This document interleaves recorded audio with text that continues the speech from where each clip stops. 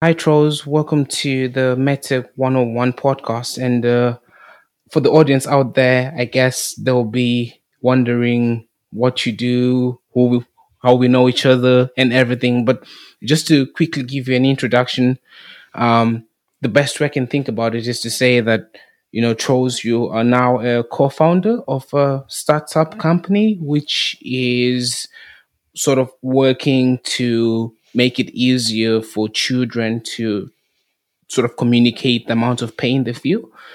And this company is based in Norway at the moment, in terms of, and there's about four of you guys in this new startup. So, yeah, I mean, is there anything else, Charles, you'd want to say besides studying engineering with me in Nottingham before you went to do your master's in engineering again in Norway, and then now you're at sort of like is it the Norwegian School of Technology, but just the sort of like the business part of it right now. What are you doing? Yeah, exactly. Yeah. So first of all, thanks for having me on the podcast. I'm super excited to be here. Yeah. So I mean, everything you said there was correct. I'm currently going. It's called I guess in English, it's the Norwegian University of Science and Technology, and it's up in Trondheim. And I think it's kind of like at least one of the biggest universities in Norway, and it's definitely like the biggest kind of technical university in Norway. Nice. So the university has a lot of focus. There's a lot of engineering degrees and technical degrees, and obviously very like heavy science based university. No, that's good. And from what I gather from what you're saying, you guys have started this startup. Are you backed by the university, or is it something you're doing entirely on your own? Yeah. So that's a good question. I think it's a little bit difficult to put it in sort of one category. So basically, what it is, I'm doing a 2-year master's program now, where they take in students from like all sorts of different disciplines, and so I think they try to kind of take in sort of 1/3 engineers, 1/3 sort of more business and finance background, and then 1/3 kind of science related background. So and that's obviously that's quite broad. So that could be if you've just studied like biology, or for example in our class we have two nurses who I'm currently in a startup with, and so I think they've kind of fallen into that category, right?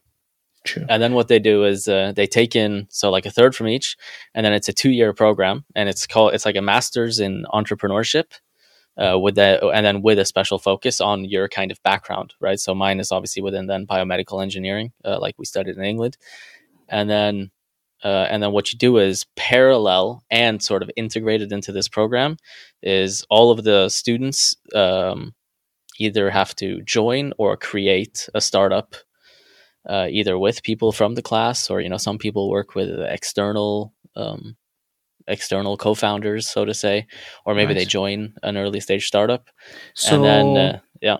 sorry to cut you. I just want you. So, when you say that you guys work with external guys, does it mean they also then sort of like help you venture out of this, or how? Or what role is that external support playing in terms of what you guys are working on and starting, and the university and everything? So, how does that all come together? So basically, when I say external, I Yeah. mean it could for example be, I guess I can't really go into like way too much detail Of about course. other people's startups, obviously, but it Yes. could for example be that like for our startup, if we realize that, oh man, we could really use a really good programmer, then we get like an external programmer to come and join us, right?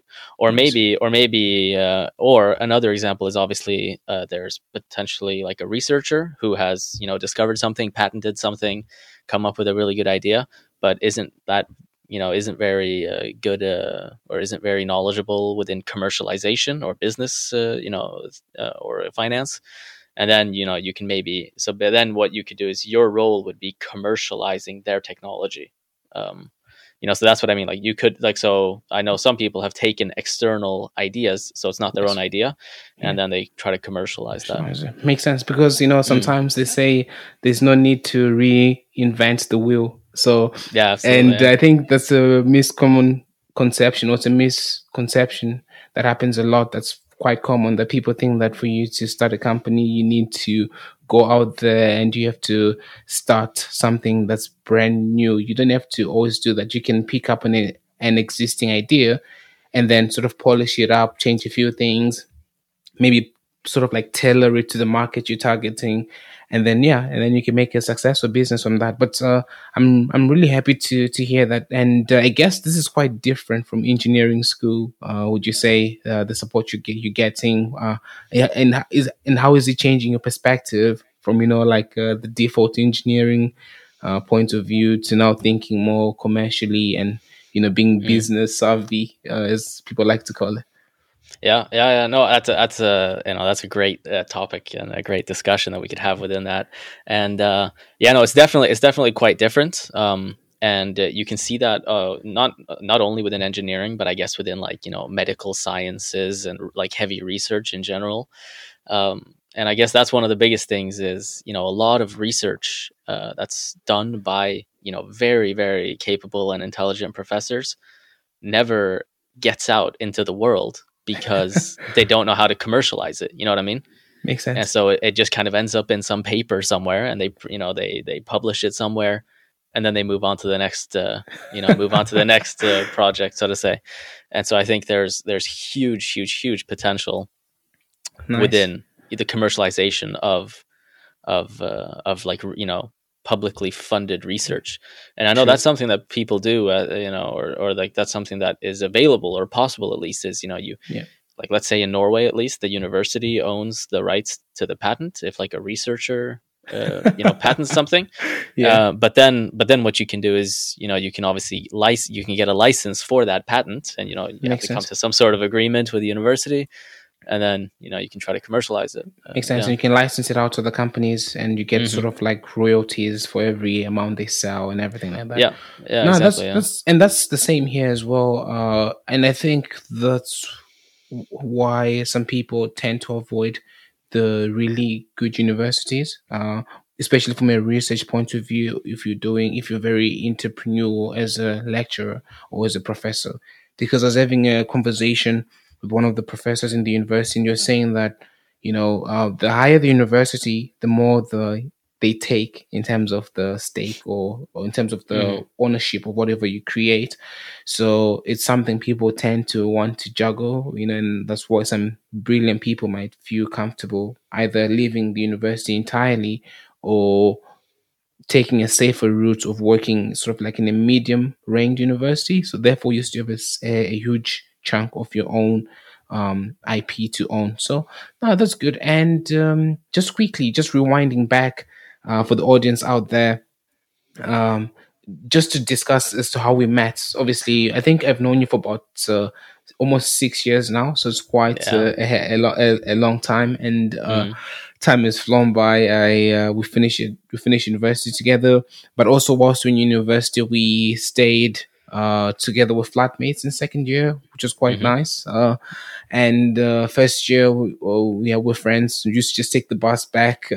And I think I have to say it out there for everyone, just to let them know as well that I appreciate how much you helped me during the coup that happened in Zimbabwe, and all my money was Yeah. frozen overnight. Mm. So it was a rough I'll say 6 to 8 weeks when I didn't have access to any of my money because overnight all the banks just closed. You know, Mm.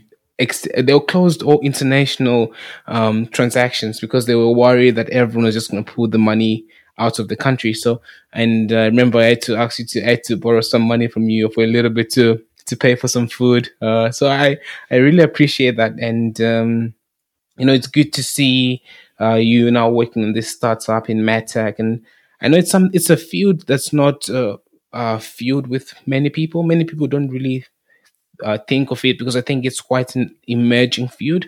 It's not as established as other types of tech. I suppose before it used to be a blend of many things and stuff like that. So yeah, but it's nice to see, you starting working in this startup to help children map their pain and everything, which is quite a crucial thing because pain is a very complicated thing even for adults. Mm. So yeah, then this just basically the history of how we've met and how we know each other. But now going into, I guess, the meat of this podcast is the company you guys are starting, Vendi. So is it a Norwegian name or is it an English name? What exactly? How did you guys come up with the name Vendi? So our team consists of 4 people currently, 2 of which Yes. have a background within nursing. So like a bachelor's of nursing, and they've worked as nurses for a bit. Yeah. One of whom has and then the third person has a background within informatics and specifically like UX design or UI design, and sort of Nice. a little bit more like design thinking and human interaction and things like that. And then there's myself, with a background within biomedical engineering and molecular medicine. And then all 4 of us now are taking this same master's degree within entrepreneurship and sort of business and business and innovation.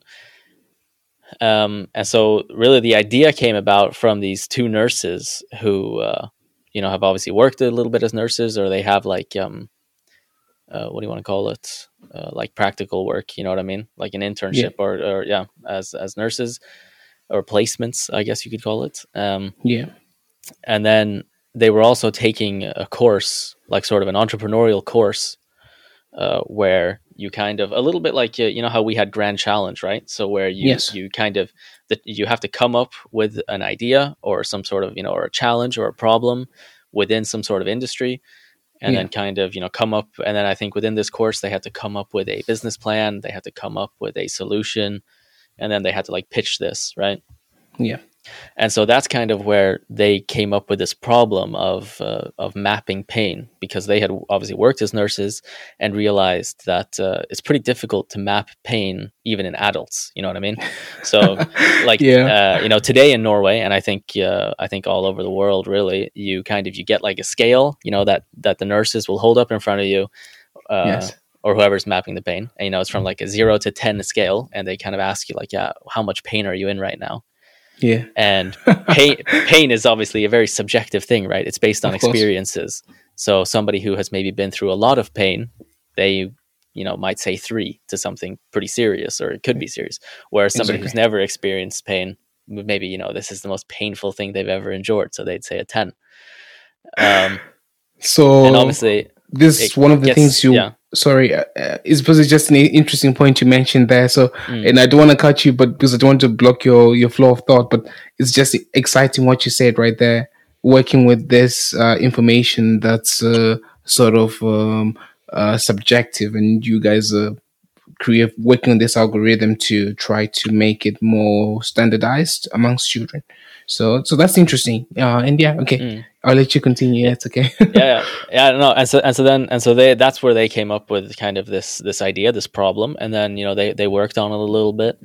And they went and visited like one of the bigger hospitals here in Norway, and they spoke to children and worked with some children. And then they went on to this master's program, and that's kind of where obviously we met each other.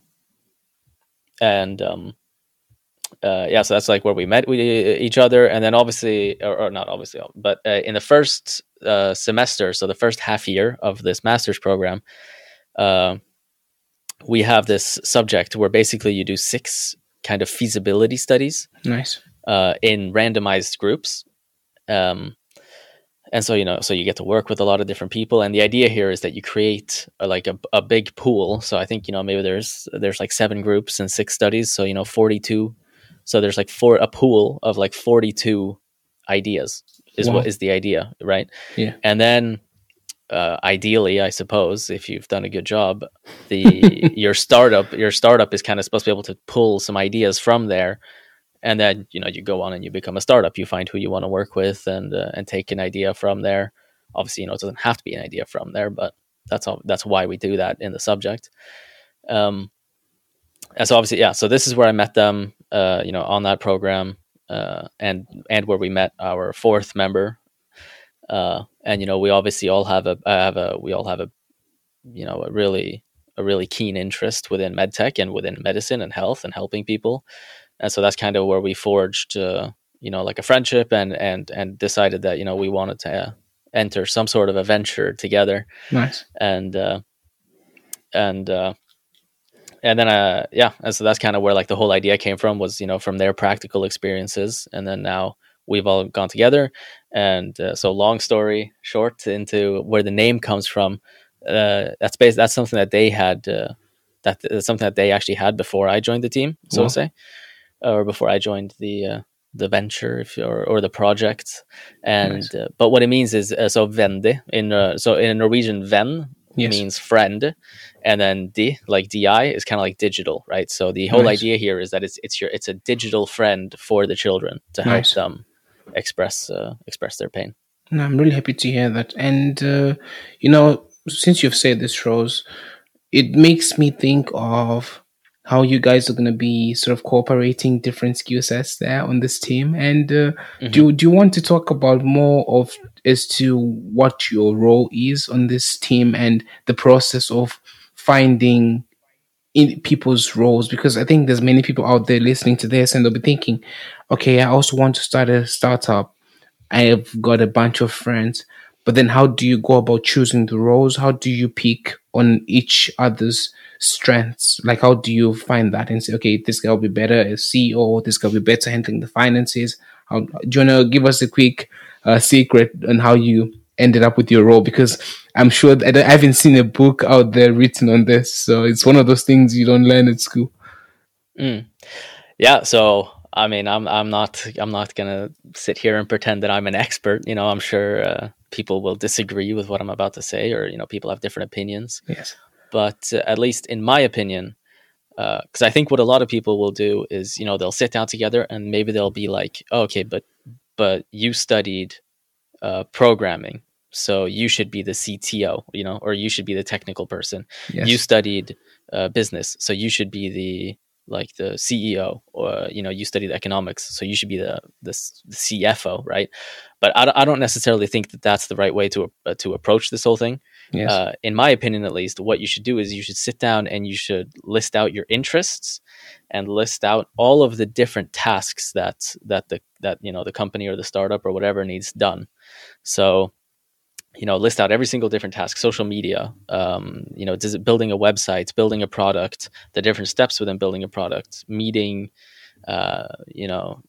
potential customers, Yes. finding capital, writing applications to different pitching competitions, all of these different things. And then, I mean, to be honest, in the very beginning, if you're like a very early stage startup, I'm not sure it's really necessary to put labels on it, like like there is just kind of, you could just split it up into the different areas of responsibility, you know what I mean? But above all, I think the most important thing is to find your roles based on what motivates you the most. Nice. Right? So even if you have a background within programming, Yeah. that doesn't necessarily mean that you want to be the one sitting there and writing code the entire day. You know what I mean? Makes sense. Like maybe you want to be out there with the customer and working with the customer actively, and maybe more kind of like working, like in user testing and things like that. True. And then I think for the longevity of a project, I think it's much more likely and much more useful to have that person than working directly where they want to. And so that's kind of the approach that we took. Nice. So it's more natural. We sat down, yeah. So we sat down. So, we sat down, everybody listed what it is they're interested in. We listed, all of the areas that need addressing. And then we kind of delegated from there. You know what I mean? And we had a very open discussion. It wasn't, and nobody was like, I want this role, I want that role. But, we weren't so focused on like labels. Yeah. But I guess what it came down to was, so we're 4 people, and so we're developing this like digital solution, now to map pain in children. Yeah. And so the roles that we came to were kind of like I think it's a little bit silly to sit here when you're 4 people and talk about C-level roles, kind of, but just for the sake of simplicity, I guess. So we came to kind of like a CEO, Nice. to have like a CPO, so like in charge of the product and kind True. of, I guess, like the tech a little bit as well, Yeah. and then as like a CMO, so like looking at the market, looking at the customer and user testing and things like that, Nice. and then like a CCO, so like the commercialization, so kind of like the branding of the brand, our branding, so like our website, our social media, Yeah. working with looking at like investors and trends in the market and things like that. True. And Mm. it's interesting you say that, because I was actually surprised when I was doing research for this podcast, and looking at the information that you guys have been presenting in terms of talking about the business opportunity that comes from this platform or app or digital asset or product or platform, depending on how you want to talk about it, that you guys are building. And you said about 20% of children in school are experiencing some sort of like chronic pain. So that's obviously a huge population out there. And specifically, you guys have been targeting, or sort of like your market is children between the ages of 5 and 13. So I guess taking this approach where everyone is just doing hands-on, and you're just working together to get the job done, essentially, without taking much roles, Hmm. and the different experiences you have, you with more of like of the engineering background, and maybe the things you're comfortable with, and the nurses as well, with the experience that they have, because as much as we would want that, the also that experience also gives you a better understanding of exactly what problem you're working to solve. um would you be able to describe what the app looks like? I mean, is it available now online? Do you guys have a like a sort of like a prototype? Where you guys in how far are you guys at the minute? Yeah. So we don't have anything available right now, Okay. like publicly. Yes. What we are doing is we're currently working on our prototype, or like our MVP, uh, and we're working with that towards like a goal of we're of beginning a pilot project at one Nice. of the bigger or biggest hospitals in Norway. Where we're studying, and we're hoping to have all of that in place for September. So like early September is Wow. when we want to begin user testing at the hospital. Um, so obviously we have a pretty hectic time ahead of us now to Yeah. create this prototype. True. But I in terms of what this app or what our solution is going to do specifically, is so basically, and it's like you said, we're not reinventing the wheel or anything here, right? Yeah. So what we're doing is we're kind of trying to digitalize the solutions that are out there, right? The solutions that they use today are very analog, like a Yeah. scale 0 to 10. Some have like face indications, where you can see it looks, the face looks sad and then less sad and happy, and yeah. So And it's so what we're visual. trying to do is, yeah. Mm. And so what we're trying to do is create like a visual, as stepwise app, kind of, so where children can go in, Yes. they can create like a personalized avatar, right? Like you can do in lots of different games, kind of like you can do on like Snapchat with like the uh, emoji on Snapchat, or like, yeah, the avatar on Snapchat. So children can create their own one that they feel sort of like, hopefully they'll feel like a connection to. You know what I mean? They'll feel like Nice. they an ownership over that, and then put that avatar through different scenarios and different steps where they can then localize their pain. They can identify the intensity of their pain, so how much pain they are in, and that'll obviously, we have, so there, in terms of this user testing, we're going to be testing a few different solutions, right? Because we don't know yet what the best way to do that is, and then also what type of pain it is. So Nice. if it's a burning sensation, Sensation. if Yeah. it's a prickling sensation, if it's like a stabbing, if it's a yeah, if it's yeah, so the different types of pain. And then also we want to include different mental factors, right? Because a lot Nice. of children, when you're in pain and you're or maybe for the first time, or at least you're inexperienced with regards to pain, a lot of children feel very scared. They'll feel anxious. Yeah. They feel unsure. They don't know what's happening. There's a lot of fear. I mean, even the discomfort is quite a lot. I was trying to think Hmm. of my time or my memories as a kid when I was just in pain. Sometimes you just in bed all day, and it's even worse when you can't articulate the pain because you're still young. You've not had a lot Mm. of experience, sort of like life experience, to compare the pain to. Because right now as an adult, you can just say it feels like a light headache because we've had headaches, for the last 20 years or Hmm. something like that. But as a kid, you're still discovering the world essentially. So, and I like the approach that you guys are doing of using avatars, because eventually that's the world we're going into now with, virtual reality, and the generation coming up right now, they'll be more comfortable with avatars, being able to link to the internet, because that's where the technology is going right now, right? So we're living in a world where you can sort of start to personalize your life with the existing technology. So I don't know if that's Web 3.0 or Web 4.0. I'm not sure anymore, but it's according to Mm. that, and that's what exactly this product will do. And for the avatars, just a quick question for the avatars. Um, are you guys planning to make them as realistic as possible? Will this information be also shared with like parents, doctors, in terms of how are you guys gonna navigate that sort of challenge with, the from a technical point of view? What challenges are you planning to overcome? Uh, yeah. So yeah. No, I mean, in terms of like the realism of the avatars, that's why we've chosen like a specific age segment, right? Like 5 to Nice. 13, Yeah. and even within that, there's a lot of different maturity levels, right? So a 13-year-old is much more mature than a 5-year-old, and even Yes. two different 13-year-olds can be there can be a huge difference in their maturity level as well. Yeah. Um, and so obviously, that's one of the things that we also have to that we have to work out a little bit is the art style, what Yes. resonates most with children. We might have to have several art styles, you know what I mean? Nice.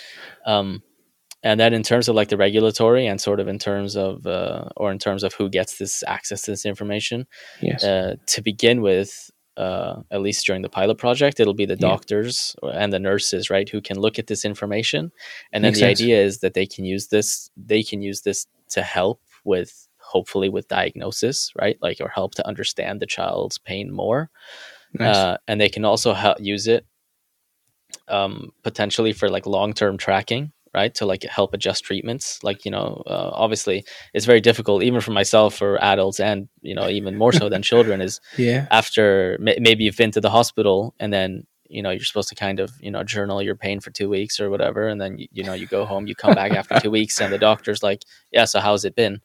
I Yeah. mean, it's very hard to say what I was feeling 10 days ago on on a Sunday or whatever, like yeah.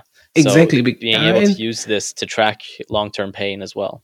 nice, nice. And Mm. that's true what you say, because usually what people do as adults is you tend to measure your pain with how mobile you are. So if you had a pain on your knee, for instance, and you couldn't really walk and you were limping everywhere, you tend to just say, okay, the pain is gone because now you're no longer limping. Because isn't it, pain is also quite linked to that sort of like evolutionary biology, where it's a mechanism for the body to protect itself. So Mm. you have this pain around a certain area that's been harmed, or that's had a bit of like a traumatic impact there or whatever, so that you don't have to move it so much, so that the body can sort of focus on repairing that part. And I think then that's how at least how I measure pain. And I think that's how most people measure pain, but for kids it's a lot harder. So, and I was looking at the interface on the presentation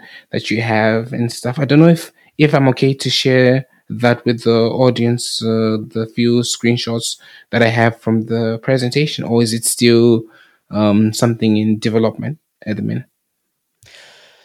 Well, I mean, so yeah, everything we have is still in development, and Yeah, I think what you have right now is very basic and very conceptual. yeah, So that's obviously not really at all what the finalized product is going to look like. That's just kind of nice. something that was Yeah, created definitely. quickly to help Yeah, I'll definitely add it because it to help it adds. adults visualize themselves. Yeah, nice, because that I'll add. Yeah. Even though you say it's basic, I'm even excited to see what the final product will look like. Because when I looked Mm. at this, I was like, this is quite sort of like descriptive in a way that, how you try to compare the pain, using different visuals and stuff like that. It's like a bit of a human factors work there, how to link certain things. So I'll definitely add a few screenshots of that, but I do apologize that the screenshots are in Norwegian, unfortunately, but it's okay. People get the point. You just have to focus on the interface more than the language is written, because that can always be translated. So thanks. And just moving on to the next thing, which was the money part. And usually I don't talk about money on this podcast for the simple reason that I'm not an accountant, I'm not a finance guy. I'm more technical than anything, so I feel more comfortable talking about the technology. But you guys said you're going to be saving quite a lot of money for the hospitals. And going back to the presentation and the stats that you guys did from your market research, you said you'd be saving roughly 68 million Norwegian kroner. So okay, to put it more on an international scale, in US dollars, how much is that money annually? Yeah. So I mean, right now the Norwegian kroner is at a record low, I suppose. But so I think it's if we divide it roughly by 10, 12. So I mean, yeah. So if if it's like, let's say 60 million kroners, that's around, let's say around $5 million, something like that. And that's in Norway alone, or from your calculations? Yeah. And then so that's Norway alone. Yeah. Nice. And obviously there's the potential to scale up. Yeah. Yeah. And obviously what we've done there is, I mean, this isn't entirely accurate, because it's very difficult to measure these sorts of things. But what we've chosen to do is we've taken kind of an approximation, right? And so what we've done then is we've looked at, with the time that, once we